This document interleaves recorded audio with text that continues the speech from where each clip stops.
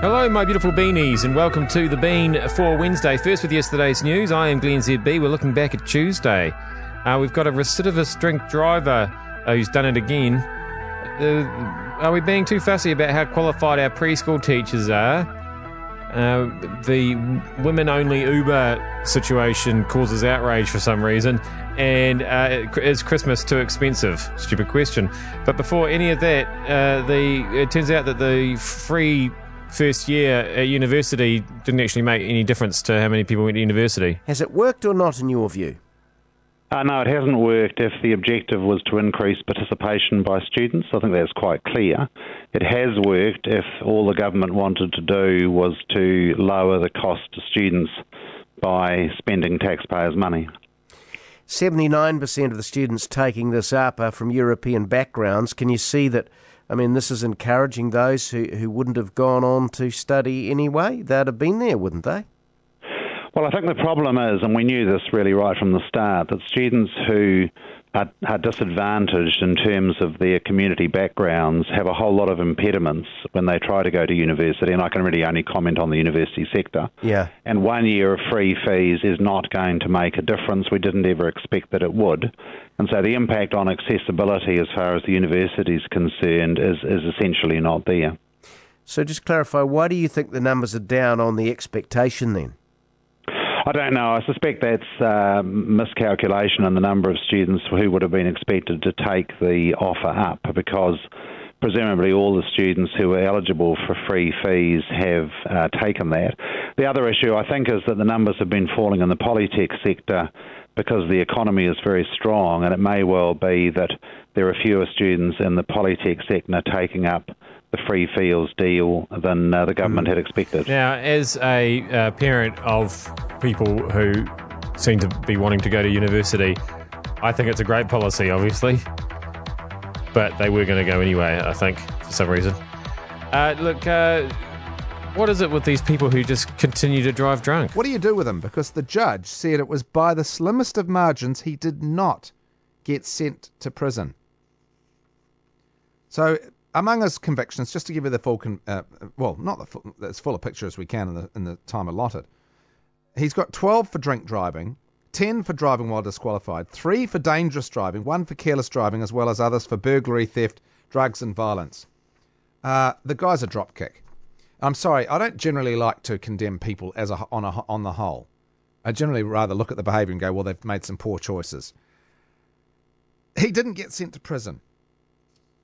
He got sentenced to 6 months home detention, 180 hours community work, and disqualified from holding or obtaining a licence for 2 years. Wouldn't you say that this is a case of preventive detention, normally reserved for people who just won't stop raping and killing people? But this guy has killed 4 people. He clearly, maybe he's not an evil person, but he is a danger to society. What do you do with people who just won't learn? This will not be the last time this guy's been behind bars. Because you know what? When you've killed one person, dangerous driving, you'd think you might learn. You might get behind the wheel.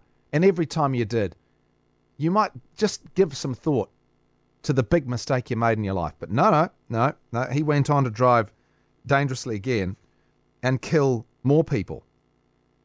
And what? The judge just said, oh, close. Almost sent you to prison. Almost. It's a tricky business, the law, isn't it? It's one of those situations where the law comes up against common sense and it doesn't always make sense, I think. Glad I'm nowhere near that case. And I'm glad I'm nowhere near preschoolers anymore, although some people seem to want to be, but they're not allowed because they're not qualified enough. Do you really need 100% fully qualified teachers for preschoolers? Do you? Seriously? Second question, how many good people would that lock out? How many good people would that lock out? Well, according to my conversationalist earlier this morning, the woman that looks after his little girl is absolutely outstanding. She's not qualified, She's absolutely outstanding. Wouldn't want any changes whatsoever in that regard. Next question. What advantage would it be, and what is 100% qualified anyway when it comes to preschool? I'm sure there are qualifications, but what advantage do they have over people with experience in raising children, people with experience in common sense, and I hope there's still some out there who are doing this sort of thing, in common sense and understand little kids and their behaviour and what they need? Is that not really what it's all about? Or have we got to a point in this country where, I don't know, next stage is fully qualified parents? Well, why would you laugh at that? Fully qualified parents. Well, how can you possibly raise a child? And a lot of people would be agreeing with that, actually, because they know some of the people who produce kids who are unsuitable for doing so, or at least for raising them. I guess the qualification for producing them is obvious. Qualification for raising them, less so. Yeah, I guess your major issue here is that if something goes wrong at the preschool because there's somebody who's not quite qualified, then everybody would be complaining that they're not qualified. As always, my advice is to not have children, and then the problem goes away. Now, I didn't see this story, but apparently there's a women-only Uber service or something. Anyway, Kate Hawkesby is outraged at the outrage. Though it's best in life to not sink so low as to respond to this kind of madness, I feel too infuriated not to. Where do you get off criticising a business model, which, by the way, is optional? Women aren't forced to take women-only taxis. Where do you get off saying that's sexist? Drive Her is similar to Uber, if you don't know. Users hail a car using a cell phone app. The difference is its drivers and riders must be women. A male came up with this. An actual man who's not affronted by, afraid of, or intimidated by women. A man who was hearing too often from female friends about awful experiences in Ubers and taxis late at night, so he decided to do something about it. All this app does is provide an optional service, a choice, an alternative. Men are welcome to ride as a +1. What's wrong with that? The great irony here is that those who shout inclusivity the loudest are often the ones participating in pushing exclusion. The Pride Parade banning cops springs to mind as an obvious example. This driving service isn't running men out of town. It's simply providing an option for women, many of whom travel alone at night and would like to feel safe. As a mother, I'd rather have my daughter travel in this any day of the week, but that's a choice I can now make. Not all women have to. And while we're at it, ask yourself, whose fault is it that women don't feel safe riding alone in taxis late at night in the first place? And no, this is not presuming all men are assaulters. It's simply giving women the opportunity of not taking that risk. So take your silly little petition and naff off. Oh, good marks, especially at the end there, for using the phrase naff off, which I haven't heard for a while. I'm a big fan of people bringing back old insults. We're going to finish up with the Salvation Army report that asked people if they thought that Christmas was too expensive. What were they going to say? Interesting, you just touched on Christmas.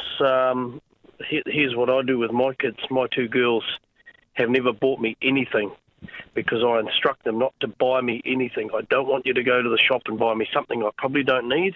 What I want you to do, and they do it just automatically now, and I've done it since they were little, is just sit down and write Dad a card and tell me why it's so good that Dad's your dad. And I've still got, well, my oldest is 23 now. She still does it, and 13. So I've got a stack of them that I can go back to at any time and read those and see their writings developed over the years and different pictures and different thoughts of what they were thinking at that time of their life. So to me, Christmas has become, I'm probably the typical Christmas Grinch. It's become over-commercialised, and I just thank God for My Sky because I don't watch any ads anymore. But it's really, I think the point's been made that we need to get Christmas back to what it was traditionally for. That's right.